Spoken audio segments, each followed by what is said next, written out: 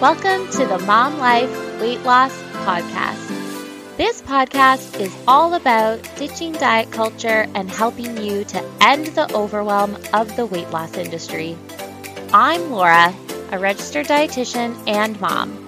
I'm super passionate about coaching moms to successfully lose weight by helping them keep it simple. I'll be sharing tips, nutrition information, and actionable strategies. Plus, I'll be your coach to keep you motivated so you can lose weight, keep it off, and be your best you. All right, let's get started.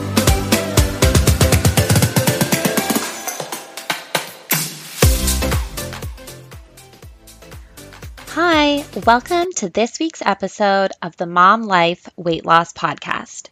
This week, I'll be talking with you guys about the big C, change. I'm going to walk us through something called the Trans-Theoretical Model of Change.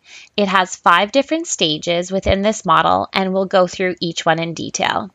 Make sure you stick around until the end because I'll be sharing the tip of the episode. It's something fun, and it's going to see if you're really ready to change, so don't miss it. Certainly enjoys playing tennis now. It's funny how people change, isn't it? Yeah. I mean, I don't know, do people really change? I think they do. Yeah, but I mean, they still stay who they are, pretty much. I think we change all the time. I think we stay the same, but grow, I guess, a little bit. I think if you're growing, then you're changing. But I mean, we're changing from who we are, which we always stay as. Not really. I don't think so. I know. If you're a Bridesmaids fan, you'll know that's a funny clip from the movie. So whose camp are you in? Helen, that people can change, or Annie, that people can't change, but they can grow only a little? It's a tough one. People feel like they need to change in order to lose weight. Maybe that's true, but Annie could be more right in saying that you can't really change, but you can grow. Obviously, you need to change some things like habits, and that's one of the key things I talked about in the very first episode was sustainability. To get that, you need to make new habits, not just drastic changes. Because over time, you're probably just going to go back to your old you and your old habits. I guess that's a point for Annie.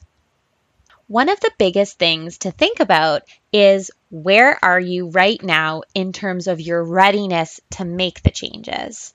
So that brings us into our theory for this week's episode, the Trans-Theoretical Model of Change. This theory was developed by James Prochaska of the University of Rhode Island and Carlo D. Clement. The Trans-Theoretical Model of Change offers a theory of healthy behavior adoption and its progression through 5 different stages of change: pre-contemplation, contemplation, preparation, action, and maintenance. There are 2 other stages that are sometimes discussed called relapse and termination. I think that they can be important to weight loss, so I'm going to cover them quickly at the end of our discussion. The Trans-Theoretical Model of Change combines 4 key constructs, which include stages of change. So each of the stages must be completed to implement changes into your life. Then there's processes of change. There's 10 different processes that capture the critical mechanism for driving the change. Then there's critical markers of change. So those are your beliefs and confidence around your ability to change. Finally, there's the context of change. Those are the risks to making changes, the resources that you have available to you, and any obstacles that you might stumble upon along the way. So, what can really influence your ability to change? Those are things that can either strengthen or weaken our ability. So in this model, there's actually 10 things that get listed. So I'll just go through them quickly so that you can kind of understand the strategy behind, strengthening and weakening your ability to make changes. So there's consciousness erasing, which is you getting the facts. There's dramatic relief, where you're paying attention to your feelings around changing. There's reevaluating your environment, so your effect on yourself and others around you. Then there's self-evaluation, where you're creating a new self-image, sort of like what we did last episode in terms of envisioning our best selves. There's social liberation. So that's kind of noticing the public support around you. So social supports, friends, different groups or programs that are available. Then there's what we call self-efficacy. So that's your belief in yourself to making the commitment to make a change. There's counter-conditioning. So using substitutes, so swapping things in. Helping relationships. So that's you getting support through other people. Reinforcement, so using rewards, and controlling your environment. So those are just 10 things, again, that can help strengthen or weaken our ability to make changes. If you want to learn a little bit more about this model and read about it in more detail, feel free to head on over to my show notes where I'm going to include some links on more information so that you can read it in detail. And you can grab those at lauravermander.com/podcast. Click on episode 3 and you'll find all the links there. Let's now go through each of the different stages in a little bit more detail. So the first stage is called pre-contemplation. This sounds like, I don't need to change. Change is not wanted, needed, or possible for this person. They have no intention now or in the near future of changing their behavior. This means that they're usually unaware or uninformed about details regarding the health benefits of changing their behavior, or they may have tried previously to change and had very little apparent success. This can also sound like someone saying, I know I probably should lose some weight, but I don't want to, and I don't want to change what I'm doing right now. Next, you're moving into contemplation. This sounds like, I might change. You're procrastinating. Don't we all love to procrastinate? You intend to change, but maybe within the next 6 months or so. You are aware of the pros of making a change, but you're also keenly aware of the cons. People often tend to get what we call stuck in this phase due to something called ambivalence, and that's where someone has mixed and contradictory feelings. So it's like you're balancing the costs versus the benefits of changing, and you're really stuck in the middle, and you're in this limbo of being unable to move forward in what you want to accomplish.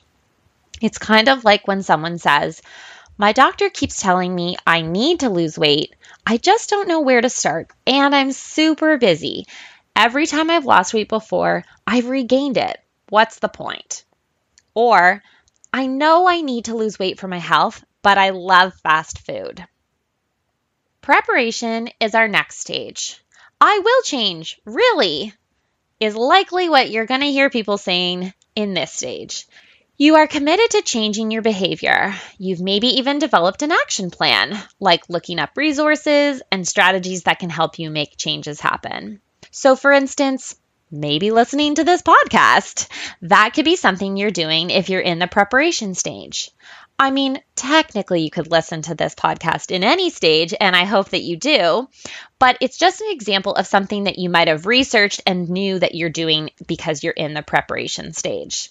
This person often sounds like, I've started eating a healthy breakfast and I've cut out carbs, but it's really hard on busy mornings and I'm super hungry. I feel overwhelmed. Action is where you're moving on to next. You might say, I have started to change.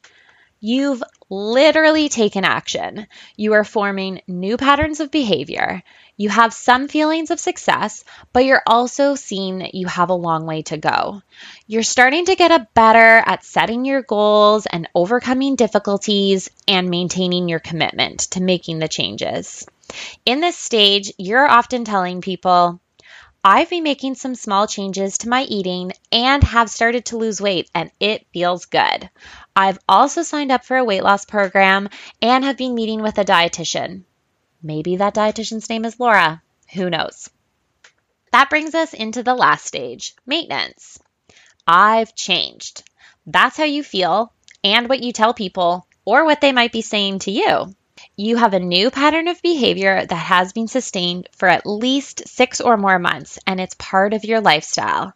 You'll often hear these people saying, I've met my weight loss goal and I feel great, and I fit into my clothes again. There are two things that are important in this stage. It's important to reframe your motivation now that you've met your goals and to be prepared for relapses. So let's just go through the 5 main stages again. They are pre-contemplation, contemplation, preparation, action, and maintenance. The other 2 stages that are sometimes discussed, I thought I'd go over them quickly right now. So the first one is called relapse. This means you've returned to your old ways. You'll need to reaffirm your commitment and then begin going through each stage again. It is typical, but not inevitable. Again, I'd like to help avoid relapses by choosing sustainable changes. Then there's termination. This stage is defined by saying that you have been changed forever. There is no more temptation to return to your old habits or behavior. This new behavior is now a part of your identity. So for example, you become a runner, you run for years, then you get a knee injury. But instead of giving up running because you got injured, you actually recover, go to rehab, and then you continue on running. Some people actually don't believe that this stage exists and that you really just stay in the maintenance phase forever. It's important to remember that you can move through each of these stages on your own and that you can actually go back and forth between stages. It's important also to know that while you can move through the stages on your own, you can also have someone help you get from one stage to the next stage, like a coach or a health professional. So now this brings us to my tip of this episode. So far, we've listed out our motivators for wanting to change and made sure that we have at least one intrinsic motivator. And we've envisioned what our best selves looks like and we've written it out. This week, I want you to identify what stage of change you are in and if you are really ready to change. And to do this, I've put together a quick little quiz for you. It's going to help you discover which stage of change you're in.